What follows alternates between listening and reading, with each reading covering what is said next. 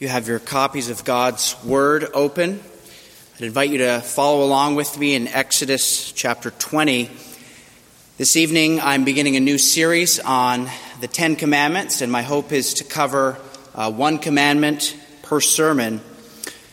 But tonight I want to provide an overall introduction to the Ten Commandments, or the 10 words as they're called in Scripture. The Ten Commandments reflect the very moral character of our triune God. And so these 10 commandments are very important for us today because they provide us with a moral framework. Throughout the history of the church, the 10 commandments, the Lord's Prayer, and the Apostles' Creed served as an essential part of Christian discipleship. They were the building blocks for believers as they were catechized.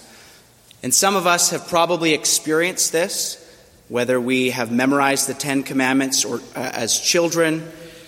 And this is a biblical thing to do, to memorize Scripture in this way. In Deuteronomy 6, God calls us to bind up His commands on our hearts, to diligently teach them to our children, to talk of them when we sit in our houses, when we walk, when we lie down, and when we rise. And the idea is that God's perfect law is to be so saturated in our minds and in the minds of our children that they become second nature to us. We are called to treasure up God's commandments and write them on the tablets of our hearts, says Proverbs 7, verse 3. And this is the Old Testament way of actually speaking about memorization, binding them up on the tablets of our hearts. And when God's commandments soak into the very core of our being through the power of the Holy Spirit, as we grow in conformity to Christ, we respond in faith. And we still need the commandments of God today. We constantly need to be reminded of God's perfect law because we continually go our own way. And the world that we live in today has lost its way. There was a book that came out in 2014. It's called Atheist Mind, Humanist Heart. And it came out with a list of 10 non-commandments. And I'm not going to outline them for you here. You can look them up at home if you're interested. But what is striking about these 10 non-commandments is that I think it captures the spirit of this age, this present evil age. And the reoccurring theme that is in this list is the claim that there is no moral absolute, that there is nothing objective that can be imposed on other human beings. And this is really where we are today as a society. Each person does what is right in their own eyes. This is called moral relativism. And our world has not always had such contempt for moral absolutes. Even in America, the idea of justice as we know it today, it was built on the idea of moral absolutes. In many courthouses, even in this country, still today, they have symbols of the Ten Commandments, or even have them written out and featured prominently. But sadly, as a society today, we want nothing to do with moral absolutes. And the church in the West is not far behind. And so my prayer for us in our study of the Ten Commandments is that we will come to see God's Word as perfect, as holy and wise, that we would relish God's law and that we would delight in it. God's law is a moral absolute. It's not arbitrary. It's not something that's relative to each person. And here's what I want you to dwell on this evening as we look at God's Word together. True freedom and joy is found in living in accordance with God's law. And although we can never keep God's law perfectly, It provides us instruction on how we ought to live as we are conformed unto the image of Christ. So tonight I want to answer 3 questions for us. Firstly, what is God's law? Secondly, what is God's law for? And thirdly, how does the gospel relate to God's law? So let's look together firstly at what is God's law. Christians today are often accused of being inconsistent. Why is it that we claim to uphold God's law when we don't adhere to Old Testament commandments such as shaving regulations or dress codes? Well, when we understand what is meant by God's law, I think we'll find that there is no inconsistency. God's law is his perfect standard of righteousness. And the Westminster Confession of Faith, which is one of our confessional documents, it has a really helpful breakdown of what exactly is God's law. In chapter 19 of the Westminster Confession of Faith, it divides God's law into 3 different categories. The first one is the moral law of God. And the moral law of God was first given to Adam in the garden, and it was later delivered on 2 tablets of stone at Mount Sinai. This is the perfect standard of righteousness that is universally binding upon all of mankind. The second category of law that we find is the ceremonial law. And these are ritual laws that we find throughout the Old Testament that actually prefigure Christ, that point to our Lord.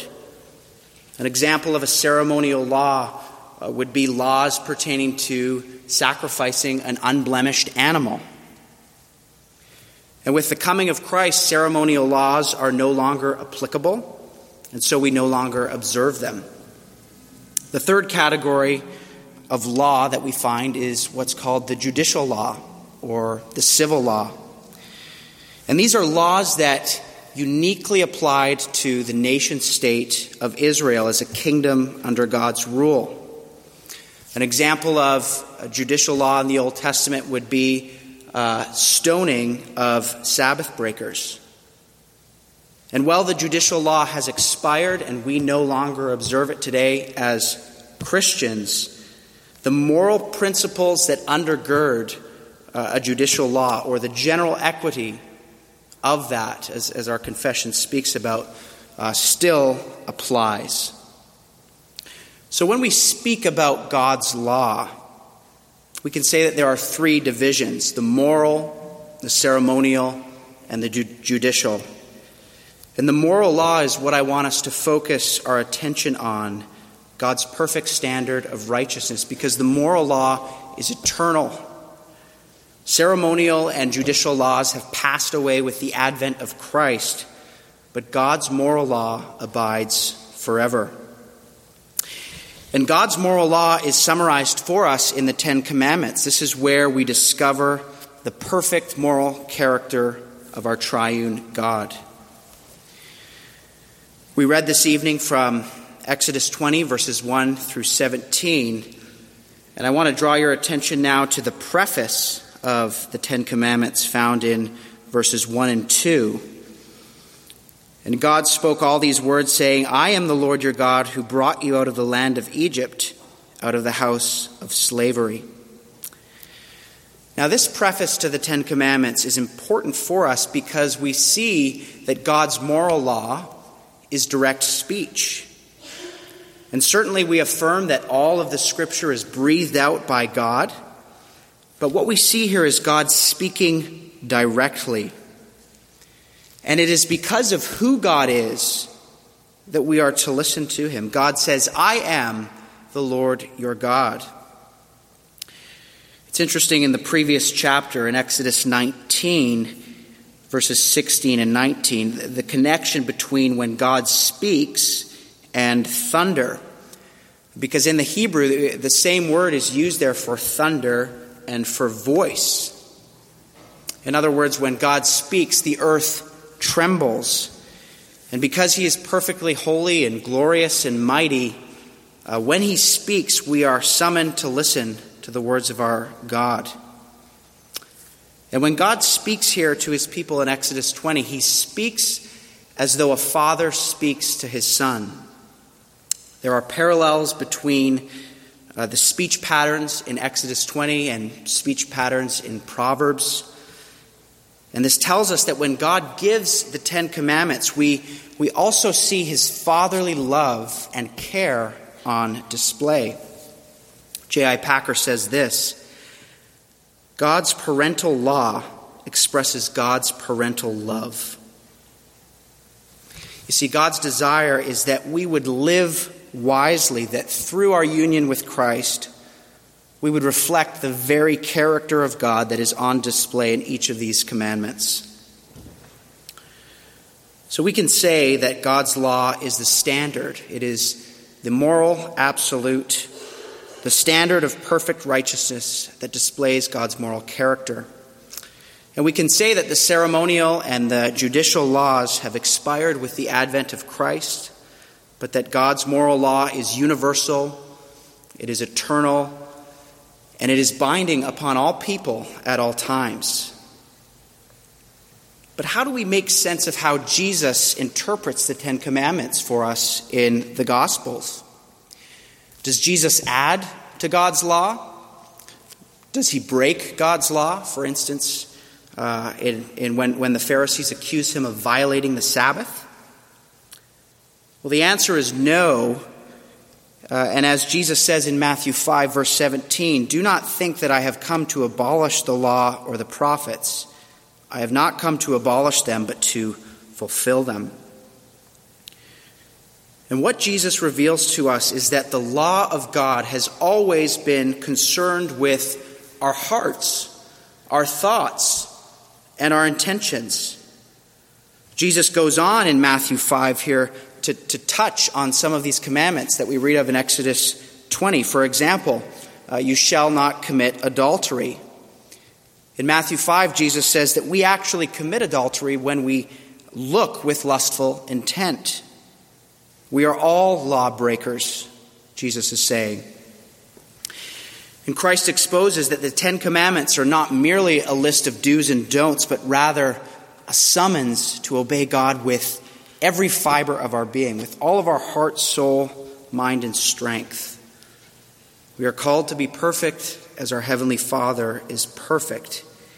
And yet no one can keep this standard of righteousness in his or her own strength, and we'll talk more about that.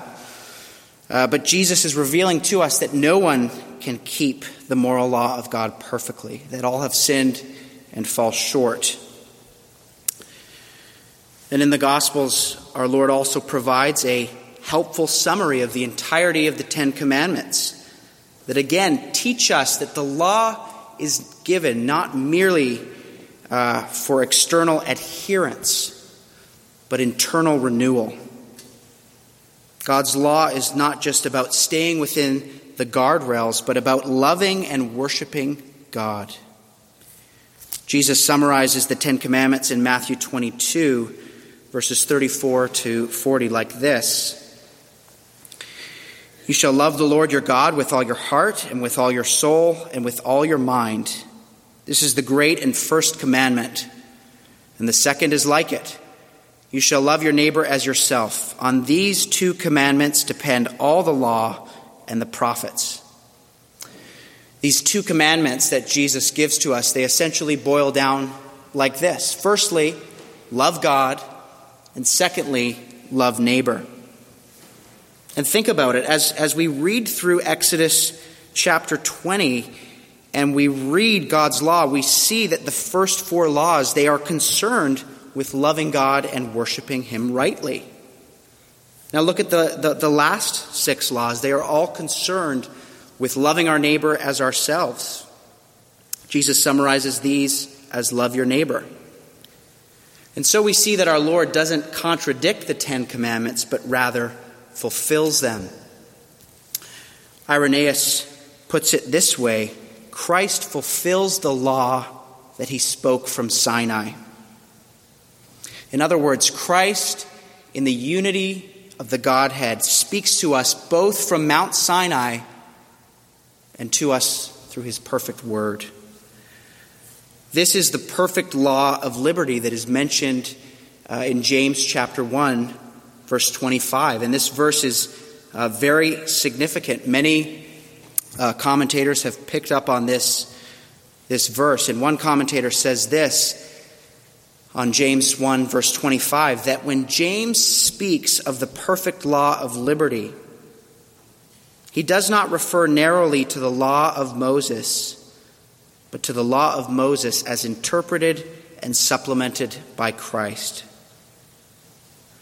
You see, when we are enslaved to sin, we can only act according to our sinful nature. But when we are set free from the bondage of sin and we receive new life in Christ, we begin to live according to God's design. And this is true liberty. True liberty is found in living in accordance with God's moral law. The second question we need to answer as we study the Ten Commandments together is this: what is God's law for?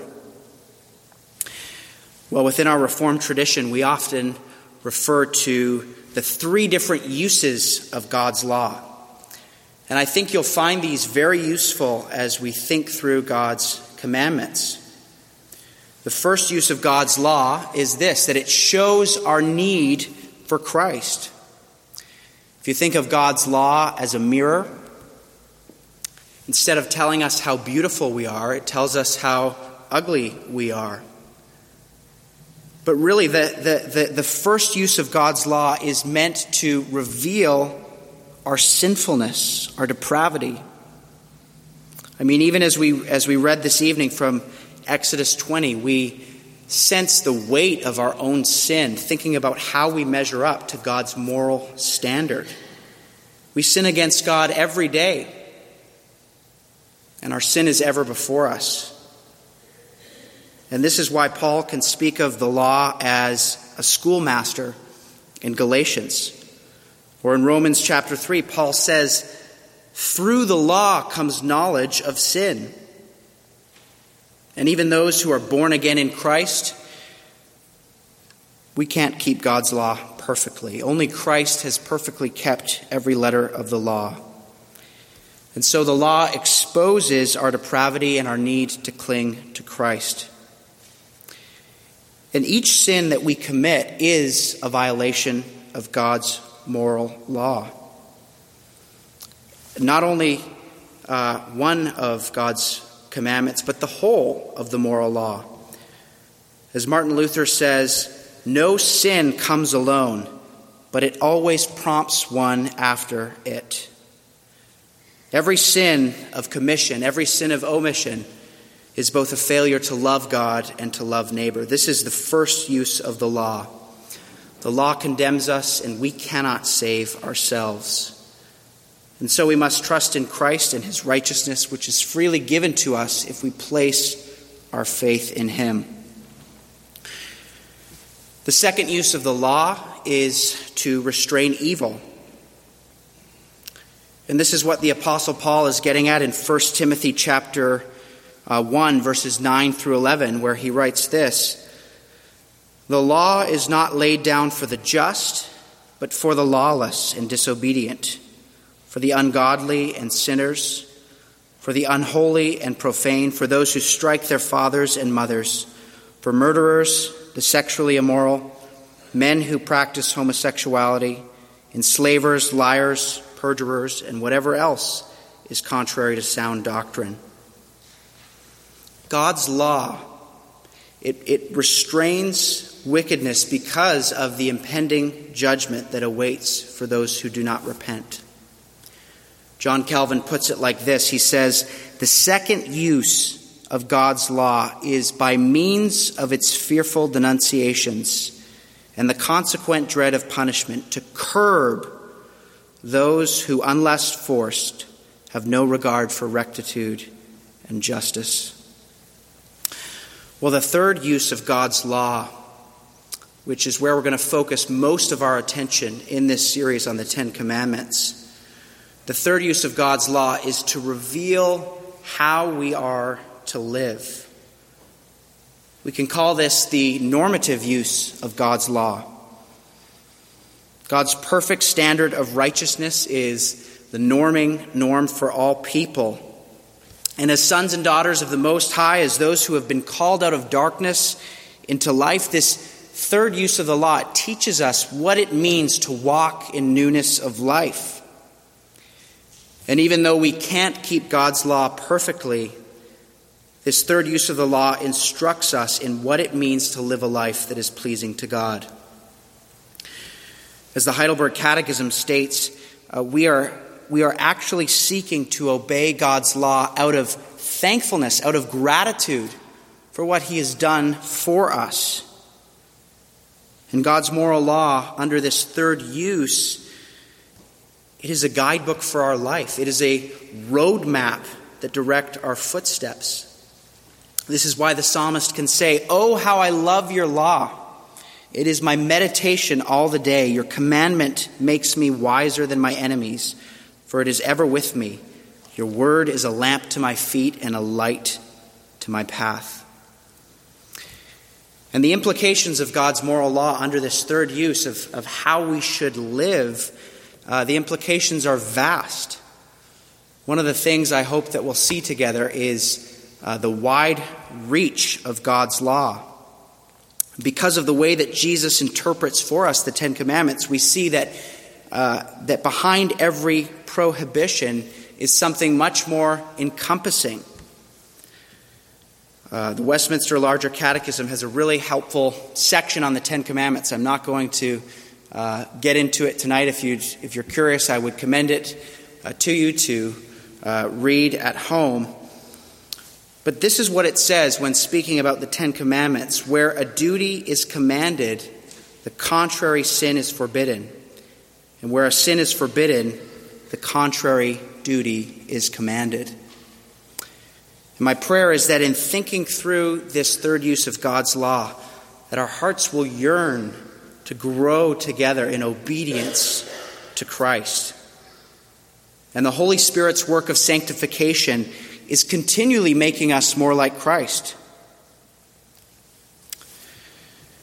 The last question that I want to answer for us briefly this evening is this: how does the gospel relate to God's law?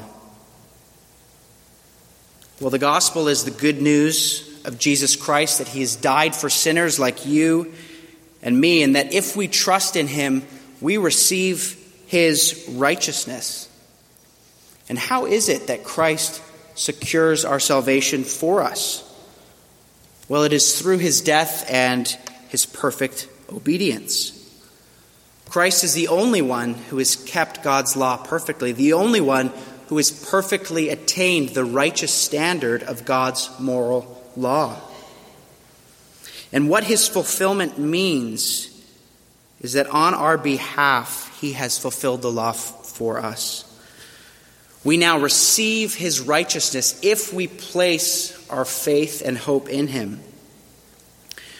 We now have an alien righteousness, meaning a righteousness that is not ours, a righteousness that is given to us, imputed to us. And when we keep the law, we don't merit our salvation. One trespass against God's law is worthy of eternal condemnation. The only way that we stand before the throne of grace and we can claim a crown of glory is by pointing to Christ and his perfect righteousness. And so this is how God's law relates to the gospel. We transgress God's law daily. We are continually in need of his grace. And yet we are clothed in the righteous garments of Christ, such that we can say, "Not my righteousness, but his." Jesus has kept the law of God that we could never keep. And so as we meditate on God's law and as we dwell on Christ's sacrifice, we need to avoid two ditches. And the two ditches are antinomianism and legalism. Antinomianism is contempt for God's law. It presumes on God's grace. The spirit of antinomianism is this. Christ has already kept the law for me, and I can't keep the law, so I may as well go on sinning. But we need to take heed of Paul's words in Romans 6, where he says this, "What shall we say then? Are we to continue in sin that grace may abound? By no means. How can we who died to sin still live in it?" You see, when we presume on the grace of God in this way, we cheapen the gospel. We trample Christ underfoot. The writer to the Hebrews says this, that if we go on sinning deliberately after receiving the knowledge of the truth, there no longer remains a sacrifice for sins, but a fearful expectation of judgment. Well, the other side of the ditch that we must avoid is legalism. And legalism is when we either subconsciously or consciously think that our keeping of God's law is what saves us. And we as Christians are constantly falling into this trap. The devil continually deceives us, and our sinful pride leads us to think that it is our personal holiness that is our ticket to heaven. But look at what the Bible says in Ephesians chapter 2. It says that we were dead in our trespasses, and that we've been saved by grace through faith, and that this is not our own doing, but a gift of God, not a result of works, so that no one may boast. As I said earlier, the righteousness of the Christian, the righteousness of you that you and I have, it is an alien righteousness. It is the righteousness of Christ which is freely offered to us in the gospel. And when Christ's righteousness is imputed to us, we meet God's moral standard. Jesus says, "Be perfect as your Father in heaven is perfect." Well, here's the news flash. We can't be perfect, but Christ has been perfect for us, and we are now presented as those who are dressed in his righteous robes. This is our great hope. Thinking that we can attain perfection on our own is like trying to walk up an escalator the wrong way. It's self-defeating. And at the same time, God's moral law, it is a reflection of his character. It's really a portrait of the Lord Jesus Christ, if you will. May the God of all grace give us his Spirit, that through our union with Christ, we may delight in God's law and live for him. Let's pray together. Our Heavenly Father, we thank you for your word. We thank you for your law. We thank you that it is a lamp unto our feet. And we praise you for your marvelous grace. We ask that you would teach us to walk in the paths of righteousness, not trusting in our own efforts or our own merits.